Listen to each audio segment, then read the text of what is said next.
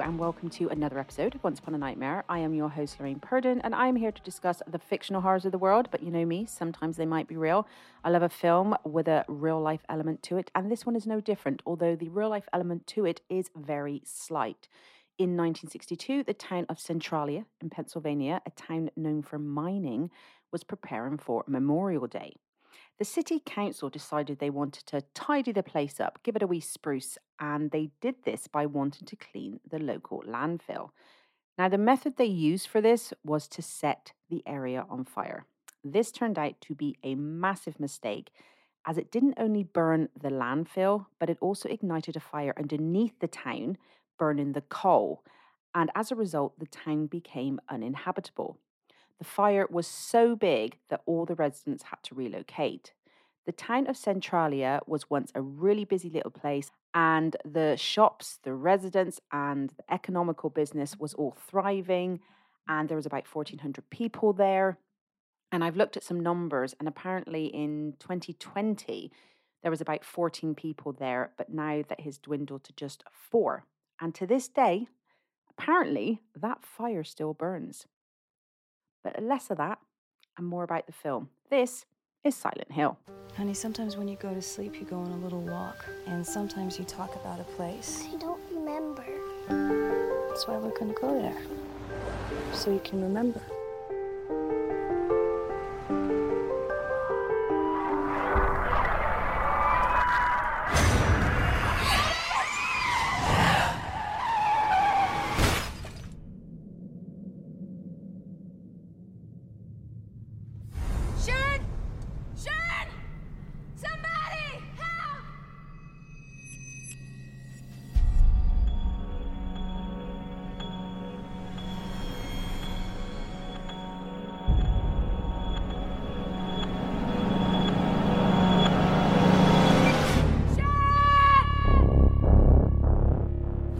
Sharon's gone. I need your help. I'm not okay. Please, hurry. The fire started 30 years ago.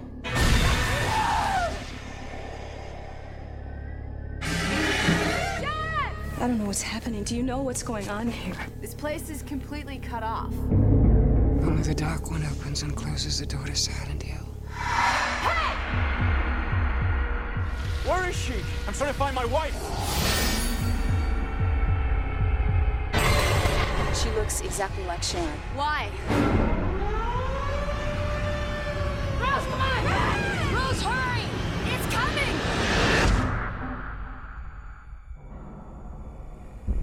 What's happening? Oh!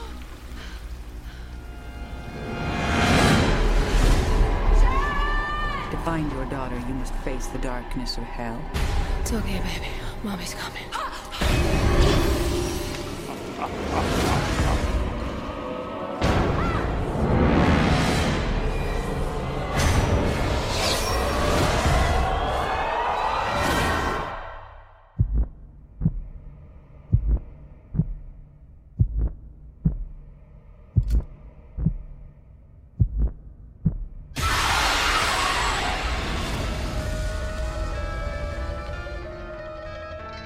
The franchise for Silent Hill, it's pretty massive, but that's mainly because of the games.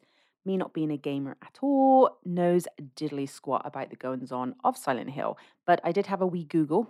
That's like my best friend when it comes to things like this, and there are apparently 17 games. I had no idea. The creator was Kichiro Toyama, and he released the first Silent Hill game in 1999. And while there are 17 games, 8 of them are the main ones with 9 spin-offs. Do I sound like I know what I'm talking about? The games are survival horror, which means you play the game with as little supplies as possible while following the story. And apparently the maker of the game has announced that he is planning to relaunch the franchise, and the director of this film has apparently said that he's written another film for the franchise. So just to let you know, some of the stuff about the games that I mentioned isn't from me, as you can probably tell. So a guy on Twitter, JP Creative Design, I put a tweet out and he reached out to say, yes, I know a bit about the games. And so we had a few messages. So he was really helpful. I'll be honest, I didn't understand a lot of it. So if it comes out wrong, that's on me. Because from what he wrote, he looks like he knows his stuff. but I don't. So I probably, if it's wrong, that's me. But I'm not sure though with a film like this, and it's the same with a book, I suppose. Does knowing so much about it kind of hinder the viewing pleasure? Because obviously there's things from what he's told me about the games are very different in the film.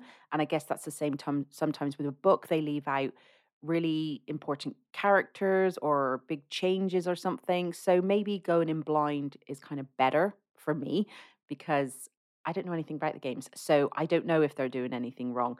But when you hear me mention anything about the games, if I get it wrong, it's because I've misunderstood what this lad has told me. But my husband does always try to talk to me about games, and I don't know what it is, but as soon as someone starts talking about games, I just switch off. It's like when I try and talk to my husband about Sex in the City. Goes both ways. So the movie was released in 2006. It was directed by Christopher Gaines and written by Roger Avery. It stars Radha Mitchell as Rose De Silva. She is mother to Sharon, played by Jodelle Furland. And after hearing her adopted daughter repeatedly bring up a place known as Silent Hill, which is in Virginia, while sleepwalking, she decides to take her there in a bid to find answers as to why this place haunts her child's dreams so much. This movie did take quite a while to get going in the sense of it actually being made and released. Gaines took about 5 years trying to get Kinoma to let him make this film. They are actually the company that developed and published Silent Hill. They saw a short film and they were so impressed that they then allowed the project to go ahead. But they did bring on Roger Avery as a writer to help with the script, but this was simply due to limited English by Gaines. It was shot in Ontario, Canada, and if you don't really like this film, you really have to appreciate the cinematography, and that is by Dan Louston and production designer Carol Spire. The visuals, honestly, they are stunning, and the creatures, they certainly have an impact, and they are what nightmares are made of. I was really shocked watching this that somebody actually was able to come up with all this in their head. God knows what they think about most of the time. And also the area, I love the ambiance, the grey, the ash. It's a place I would personally love to see, to experience before the darkness. I myself really love gloomy, foggy, grey day weather. I'm very much an autumnal winter person. So this was totally my vibe. Every shot is so detailed, offers plenty to look at.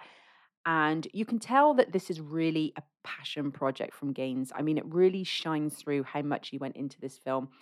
And it really reminded me a bit of a name I'm going to butcher, but Guillermo del Toro. It's kind of got that vibe about it. But I I loved looking at it. And I think sometimes that might have distracted me a bit because I was so impressed by everything that was going around. I did have to watch this a couple of times to make sure that I picked up on everything. But I probably still miss things because you know yourself, you can watch a film over and over again and you find something new every time. And that even happens with me with Silence of the Lambs. And how many times have I seen that film? Also, accompanying it is the soundtrack, which is really amazing, really haunting, really fits well. And that's composed by an Akira Yamaoka and a Jeff Dana. So I really do apologize for the butchering of every name within this film. So pretty much from the offset, we are thrown into the darkness of this film. Not the real darkness that we're going to meet a bit later, but it's not pleasant. You know, you're a bit uncomfortable. A child is sleepwalking and almost falls to her death off of a cliff. Luckily, the mother is there just in time to save her. And, you know, we're soon then thrusted into one of the most terrifying towns that seems to have no way out. We are properly introduced to Rose, who is the mother, and she comes across as a very manic, extremely unhinged person who wants to bring her daughter to this unknown place. She's running from the police at one point. She's running from her partner, Christopher, who's played by Sean Bean. He has real concerns. And it's also a bit unsettling as she drives to this place because you have Sharon in the back of the car and she's kind of not really sure what's going on. And plus, you know, the fact that her husband thinks that she's a bit out of line for what she's doing and she disagrees. And the whole setting's just really eerie. Like the weather, like I said, it's very grim, it's grey, becomes nighttime, it's very isolated in the middle of nowhere. And you also really feel for this kid, but at the same time, You do feel like the mother has her best interest at heart, but she's got no idea what she's going into, and it just seems like a very impulsive trip. As they're going there, we do meet a policewoman who does have quite a big part in this film, and that is Sybil, and she's played by Laurie Holden. You may know her from, I think she played Andrea in The Walking Dead. And she comes across them both, and she can sense that there's something not right here, and she decides to follow them because she kind of just gets a bit brushed off. And as she does that thing that we see in lots of films, she stops, she goes to go, and then Rose speeds off. And this behavior is just not rational. She's like a woman obsessed. And you just really feel it's more for her at times rather than Sharon. Even when she gets to Silent Hill, she goes crashing through these sealed gates, which is really dangerous. And it really shows Sharon, in a really terrified state. But this doesn't stop her. She still goes. And obviously, she's driving out of control. She's being chased. She's crashed through gates. It's foggy as hell. You can't see shit. And she awakes to just simply find herself in the car alone, and her daughter is gone. Now, Silent Hill itself is kind of takes it up a notch with the fog because you have this weird, like, ash flowing down all the time. You can't see the sky. And sometimes it's actually quite hard to see ahead. And it's very different to what the world we know today. Yes, we have bad fog, but this is a place you just don't feel you should be there. And the town is abandoned. People have mentioned don't go there. And you couldn't live there, so you think. But she's just obviously now got to go fully in because she can't see her daughter. But you think that she's seen her. As she goes deeper in, you think that she's seen her because there's a little girl that does look like her kid, but she doesn't seem to want to speak to her mother. She just keeps running. And we soon find out later on that this actually isn't Sharon. And this is another little girl that looks exactly like Sharon called Elisa, who is played by the same actress. And she has lured them there into like the dark world, this other world.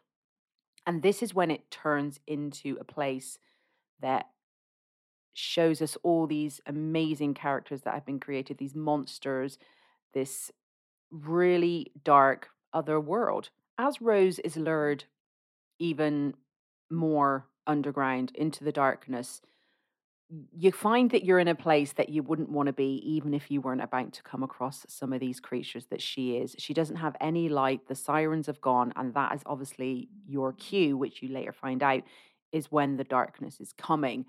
It's very dark, it's very dirty, it's very isolated. She's in what looks like some sort of basement, and the town has been shut down for a reason, and you're supposed to stay out. But obviously, if your kid is gone wandering in, you're going to go look. So the real indication that we get that she's really in this other world is when she's gone down to this basement, we see a body attached to a fence, and you see that their eyes are open. So you presume, obviously, that means they're still alive.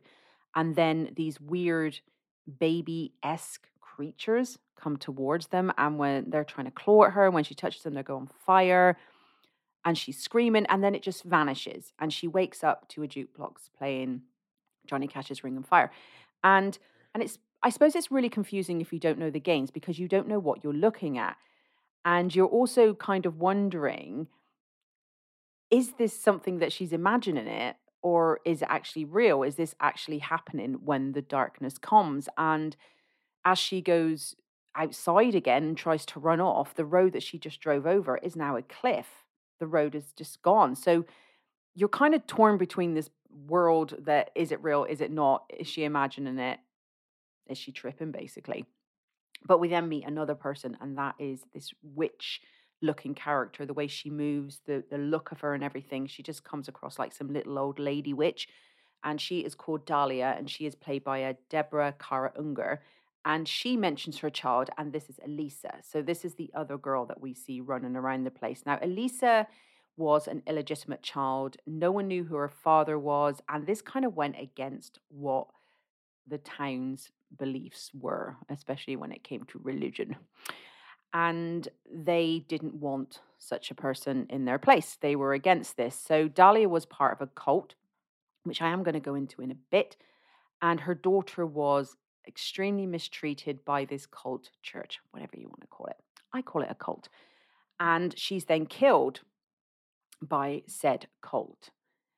The film makes you feel sorry for Dahlia. She looks like this grieving mother, someone we should feel for because of the terrible things that have happened to her daughter. But I have recently found out that in the game, she's not such a caring mother, but a woman who uses her daughter as a way of getting what she wants, as a way of becoming more powerful within this cult. In the game, she is straight up evil without really explaining why until it's too late. And in the game, you do her bidding without even realizing it. So she's the reason that Silent Hill is the way it is. But in the film, it looks like she's just been worn down by this other cult leader within the film, and that is a woman called Christabella, played by Alice Cringe, and she happens to also be Dahlia's sister. And Christabella is gunning for Elisa and really needs to cleanse her because obviously she's this evil thing. She hasn't got a dad, and she's got certain abilities. So Dahlia does let them take her daughter, but I'll be honest with you, I don't think she had much of a choice. I think had she tried to stop it, they would have taken her anyway. She does eventually manage to call the police, but it's too late. So when they get there, Alicia is severely burnt. And as we'll see throughout the film, the answer to everything when it comes to Christabella is burn them. Burn them. If you don't fall in line, burn them. Don't agree with what you're doing, burning. It's just burn it. She wants to burn everyone to the ground. And this incident would burn the whole town. So they used this contraption to burn Elisa and it collapsed. So that was the reason this town ended up the way it was. But while she goes through this horrific ordeal, she does actually survive. And she is visited by this kind of devil girl, which is looks like Elisa, and she wants to get revenge, and this form of evil takes over her body, but the little bit of innocence, it's all very confusing. The little bit of innocence that was left within Elisa becomes Sharon, who is then a baby who is left at an orphanage and is adopted by Rose and Chris. So there's a lot of intertwining between these two worlds. But while we do feel sorry for Dahlia within this film, as I mentioned in the game, she was really horrible. And apparently she had a really twisted kind of love for her. She would lock her daughter in the attic and she feels like she's doing all this to save her. She believes what she's doing will force her daughter to pray because apparently she's not really into her mother's religious ways, cult views, should I say. And her mother really wants her to accept them, but she's kind of not having it. And Dahlia even had a ritual to impregnate her daughter to summon the ancient god of the town. And this is what led to the accidental fire, which meant Alicia was burned and ended up in the hospital. And she was then kind of under the care of another cult member, which was Dr. Michael Kaufman. And to the outside world, Alicia had died, but she was simply hidden away. And her mother, along with this doctor, had kind of full control over what they were doing with her. And she was also looked after by a nurse, Lisa Garland, who does appear in the film. So Elisa is tortured by her mother while in this state, apparently, for another 7 years. And Elisa was thought to be a witch who, I suppose it's not surprising when that's who your mother is. Like, she was the priestess of a cult known as the Order. And, it's not exactly something you want to sign up for, but Elisa had certain abilities: telekinesis, premonition, astral projection, and obviously, because of all this, and we see it in the film, she is severely bullied at school. This is Midwich Elementary School. She does have one friend, which is Claudia Wolf, who has also experienced abuse from her own father and family, who is also members of the Order. So Claudia and Elisa were on the same page of kind of how they felt about life in Silent Hill. Alicia kind of saw her as like a little sister, and they would often play together. Like with Elisa, she really just didn't stand a chance. Like when you look at it, it's basically one of the worst cases of child abuse like you can come across. Every turn was met with someone wanting to do something to her. And you can understand why Elisa is now this person. Like, she owes nobody anything. She just wanted a life of peace, a peaceful world, and she got the complete opposite. And, it's actually just a really sad film about child abuse, and it's really hard to watch in that respect because, Sharon has ended up with this nice family and they've given her this nice life, and Alyssa doesn't have that. So we get back to Rose, who has obviously been through it a little bit with her experience of the sirens going off. And she does eventually do the right thing and call her husband, in a bit of a panic. But also, we get to see Officer Sybil again. She does catch up with her on the outskirts, and rightly so. She's like, "Where's your kid?" And Rose doesn't give her kind of the answer she wants, and she arrests her. And I don't blame her, but she's kind of just had a really strange experience. So she's probably trying to like get her own head around it, but she's put in handcuffs.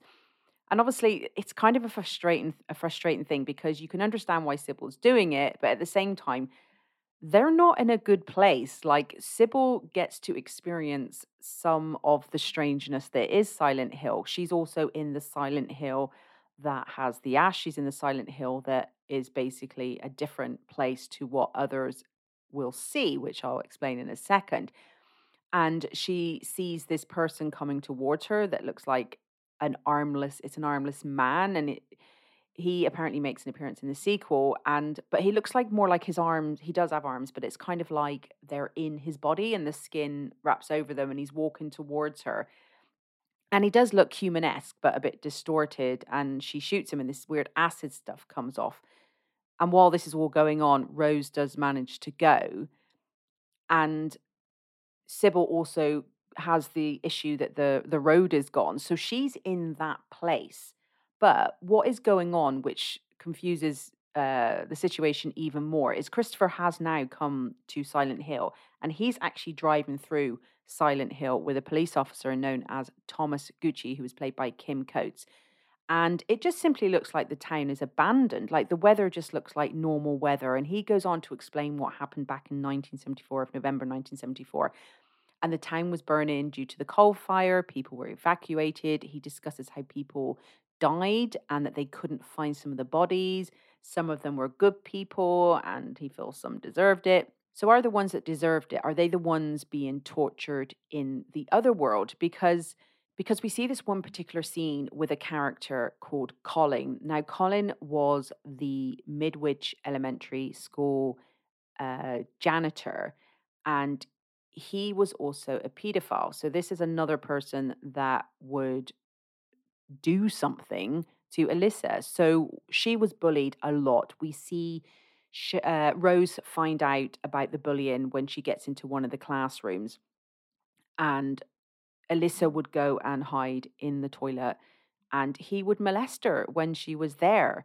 So when we go into the toilets, Rose goes into the toilets because these kind of weird guys, minor guys, come running around, so she kind of hides. She finds Colin in a cubicle, and he's all barbed wired up, and this is basically what was done to him after what he did. After he took advantage of this child who was alone and vulnerable, and his soul was then condemned by Alyssa. So this is one of the people that were bad. So are they now in this world, this other world? And Colin becomes alive in the other world. And when this happens, it's truly, truly disturbing. So when we first see him with Rose, he's obviously dead. But in this other place, he wishes he was dead. He's pulling himself along on the stomach. His feet are like pulled kind of upwards to his head with wire. I mean, this scene is so vile. It's so hard to watch. And we see these other beings that are being tormented by these bugs while they're in chains as Rose tries to like flee Colin, and like the whole room changes with bugs, and it's just like terrifying to see. And Colin was tortured and killed by Lisa, and she used her powers to put him in that bathroom stall, which we later find out is the one that he molested her in. So he is in this other world being tortured, what looks like probably for eternity, for his sins. And Rose is witnessing all this, but we also see that in the same place, Christopher and the officer are looking for her. They're in the same place, but she's in the other world, which is basically hell, while they're in the real world, which I suppose is their own version of hell because Christopher can't find his family. But I think Rose wins here with when it comes to what hell is worse. But she's not entirely alone because we've got Sybil there, and Sybil does catch up with her. With Sybil and Rose, they definitely have set up that dynamic to make one appear more Mel-esque of a character than the other. Sybil is definitely there to give off that vibe. She's a badass. She plays a big part. Like the way they cut her hair. I know a hairstyle shouldn't matter, but if you see her, they have kind of like, for use of a better term, kind of made her look more masculine. And she's kind of the one that's got it together. But we then see that Rose, it starts to turn a little bit because Rose has experienced a few things now. So she's experienced the weird babies. She's experienced Colin, and now they're both going to experience this guy known as Pyramid Head, and he brings a whole new meaning to the word knife. What's his name? That's not a knife. This is a knife. Crocodile Dundee. He would be very impressed. So Colin was portrayed by a Robert Campanella, and he also plays Pyramid Head.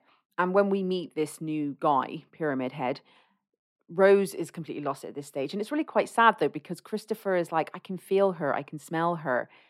You know, he's almost in the same place where she is, but in this other world. And Rose is kind of losing it. She can't stand up. But then Sybil back and she pulls her to safety, if only for a minute. But this is where the kind of switch happens, because Pyramid Head attacks them both. They do manage to barricade themselves in, but Pyramid Head he's shaped like that of a human, but with a really large, extremely heavy looking pyramid shape on his head while carrying, I mean, when I say a big knife, I'm talking, it's probably the same height as me. It looks like it's about 5'2". And you also wonder, how is he able to use this? Well, he does, as he tries to kill Sybil and Rose. And he does this by like thrusting it through this door that they've protected themselves to. And his clothes looks like he basically works at a butcher's. And the attack on Sybil and Rose by him is, you know, it's scary because as the knife goes in, it reaches the whole room. This isn't a big room. And he's moving it from side to side. And then, of course, there's these bugs again that come back that go through the gap that he's made. And she's shooting him and it's not really having an impact. And then it just kind of all disappears. And in the film, apparently, he looks a bit different than the games. How do we look at the head? And it seems like he's more pointy in the films. And the director said that his head is a basin and not a triangle at all, because apparently it was impossible to make an authentic replica of the shape and actually have a real person under it, which I can kind of understand because it just looked, even what they were wearing, it looked really uncomfortable. So Sybil has now kind of like realized that all is not well. And Rose is kind of pulling it together a bit while Sybil has her little freak out. But to be honest with you, can you blame her? Now, all going on in the other world, Christopher's like, something's not right, me or mate. I'm going to go and do a bit of research on my own. And the cops really start trying to brush him off. They don't really want him going looking and finding out anymore about what's going on. And while all this is going on, Rose and Sybil go into a hotel and we meet another character, and that is Anna, and she's played by Tanya Allen. Now, she's a bit weird, and she's like throwing rocks at Dahlia, and they're in this hotel and they're rambling about witches and how the town would burn them to keep the place pure. Remember I said to you how burning seems to be the thing. And then this room 111 comes up and they enter it, and it's kind of like this secret cult sacrificial chamber thing, and it's not a hotel room. It's a massive room that seems to go on for miles and miles, but the darkness soon comes back. And now this is when it kind of takes a bit of a different turn because we see quite a lot of people. Now, when this happens, there's a church, and apparently the church is like the safe place to go. And it's one of those frustrating moments because Rose just won't hurry up. She wants to ask questions when all this is going, which is really weird because she's experienced the bad world. So you'd think that she'd be wanting to get in. But in her defense, is the church another bad place? Well, yeah. So if you remember, I said Gucci spoke of how there were bodies that were never found, and this is because they were never dead. These followers are still there, and when the darkness comes, they take refuge. And they also believe, though, that the outside world has been the victim of an apocalypse, and they have been saved, and they're here in the church, and Christabella is here to protect them. But here Anna doesn't make it, and it's so brutal, this death, because basically Pyramid Head comes out of nowhere and he rips off her clothes, but then he literally rips off her skin and then just throws it. It's really brutal. It's quite quick, but my God, it's brutal. That must have been painful. Now, Christabella runs this church cult, and it is a cult known as the Brethren. This cult is the reason for the horror of what Silent Hill has now become. The cult felt it was their duty to cleanse the town of witches by an immolation ritual, and they did this to a young girl in 1974, and that is Elisa. And their actions gave her like so much hate that she condemned them to this life, this different dimension of Silent Hill, which guarantees a life of hell. And this has been going on for 30 years. And as I mentioned to you, everyone did shit to Elisa, and she's just basically had enough. Now, Christabella is someone that gives off a bad vibe from the very start. When you meet these kind of characters, they are way too calm, which she is, and you never feel easy around them. I don't like when people bow to one person as much as they do here, how she says what can and can't be done. No one does any good with that amount of power, and she appears all helpful and concerned to Rose and Sybil, but it's not real. And they kind of like, I wish you well. Like, what she says, she goes, I will praise you, Rose, but I will not expect you and your friend to return when they're going off to look for Sharon. And she kind of sends them in the direction. Now, again, while all this is going on in the other world, Christopher's been digging more. Gucci's not happy, and he's basically like, go home or go to jail. But they do have a conversation with him that kind of gives us the whole background, I suppose, of Elisa being carried out of that burning building when they were trying to kill her, and he was the cop that brought her out. So he's a lot more involved than we think. And we do feel like he was hiding something, and he was. But we know that he's kind of close to it, but we didn't think he'd be that close to it. But while Christabella was willing to help them, that soon turns when she sees a locket with a picture of Sharon in it that belongs to Rose.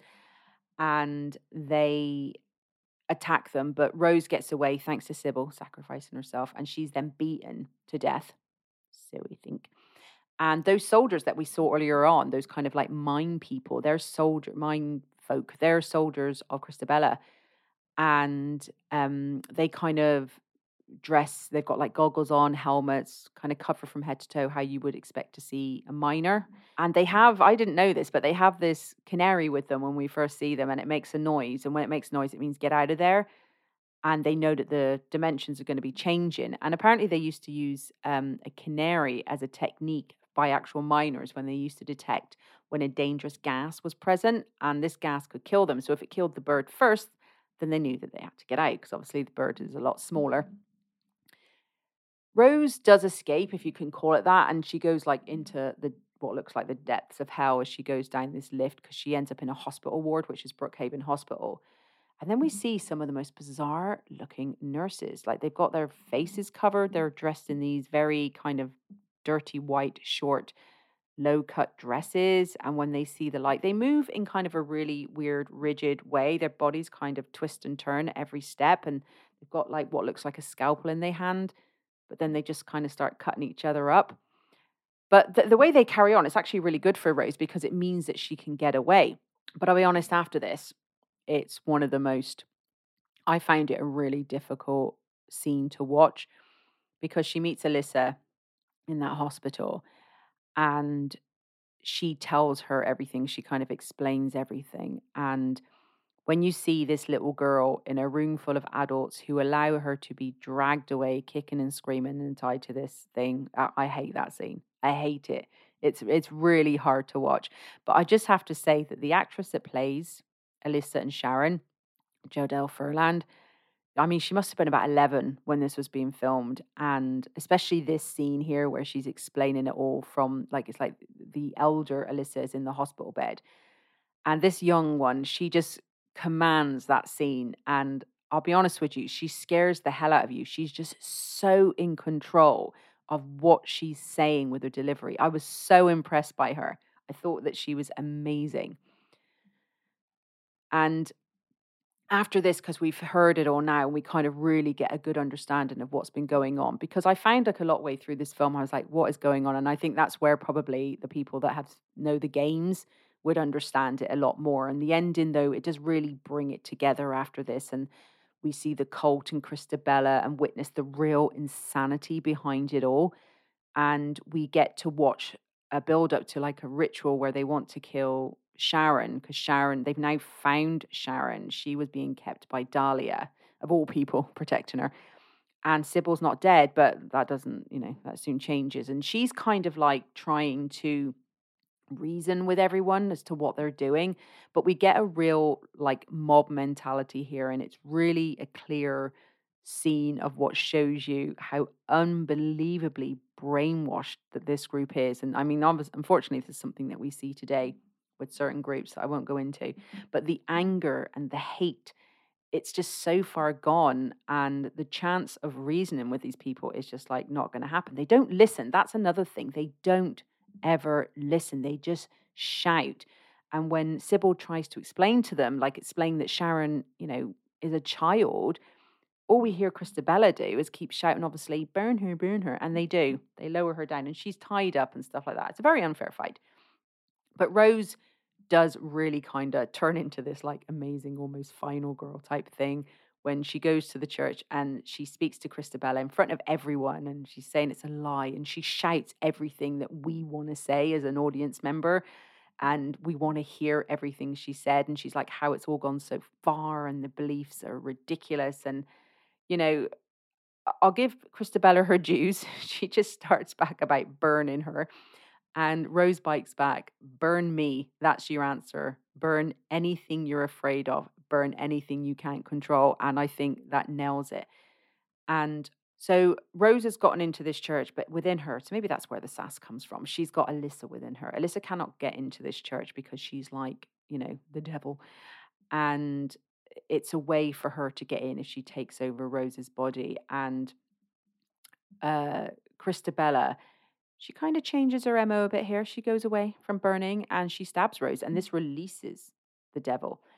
And the ending of this film, like the real ending, it surprised me that it was only a 15, because there's a lot of content in here that I would put as an 18. Firstly, we have the sexual abuse of a child, and then the sacrifice of a child, and this murderous cult, and the murder of Anna, and the final scene in the church. I mean, they're all really gory and extremely violent. And while, a lot of these people are getting what they deserve, and you don't have any sympathy for them, it really does take it up a notch here. But kind of where they really get what they deserve is Elisa, older Elisa, when she comes up through the floor. So she's in her bed, and the way the floor just opens and she just comes up, and she's got all these barbed wires just flying out of her. I mean, this is brilliant as she's just in her bed, but she can control them with her mind. And this is her weapon. And she starts to get all those people that none of these ever helped her as a child. They let terrible things happen to her. So there's no sympathy in that respect. And, the deaths occur in the very place that was there to protect them. At the end of the day, using your religion or your beliefs as an excuse to be a prick, it gets you in the end. And this is kind of a perfect example of that. And they're like ripped apart with this wire, and it entangles them, and they can't get out of it because obviously it's barbed wire and that's digging into you. So every movement is meant with extreme pain. But when they get Christabella, when Alyssa goes for Christabella, she takes that little bit longer here. She really draws this death out, and she like puts her in this position that's very, Jesus Christ on a crucifix, but meets being quartered. But the barbed wire just splits her in two, splits her down the middle. And after this massacre, we see Rose and Sharon are now just in the light. It just kind of switches. And Rose is like, keep your eyes shut, Sharon, keep your eyes shut. But she doesn't.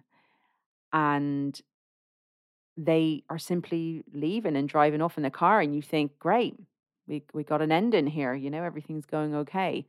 We believed that they have escaped as they get in the car and they drive over the crater. The road is back, and the weather is still looking the same, but we see Christopher at home and the sun's blazing, and they drive up to the home and there's still that great atmosphere. So they've actually never left this world, and it would appear that Sharon is now a combination of Sharon and Elisa. So I guess I would need to watch the second one to see what happens as to why they are still in this dimension. I've seen a few theories, but I would need to see for myself in the next movie to see what happens. I haven't seen it yet. But overall, this is a really good film. You have to be in the mood for watching it, and there's a lot going on, and it's a lot to take in and to try and understand. And if you don't know the games, like I said, it's really difficult. But I would watch it again. And yeah, I'd recommend watching it. And I am going to go and watch the second one because I'd be interested to see. And obviously, if they do the new one, I want to see that too. And I think there's another one, isn't there? I think there's another one. Anyway, and that is my little take on Silent Hill, the confusion that is Silent Hill.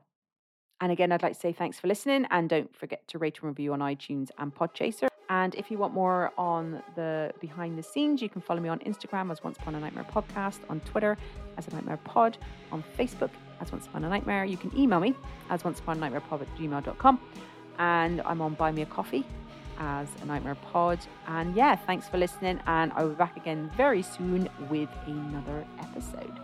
Bye.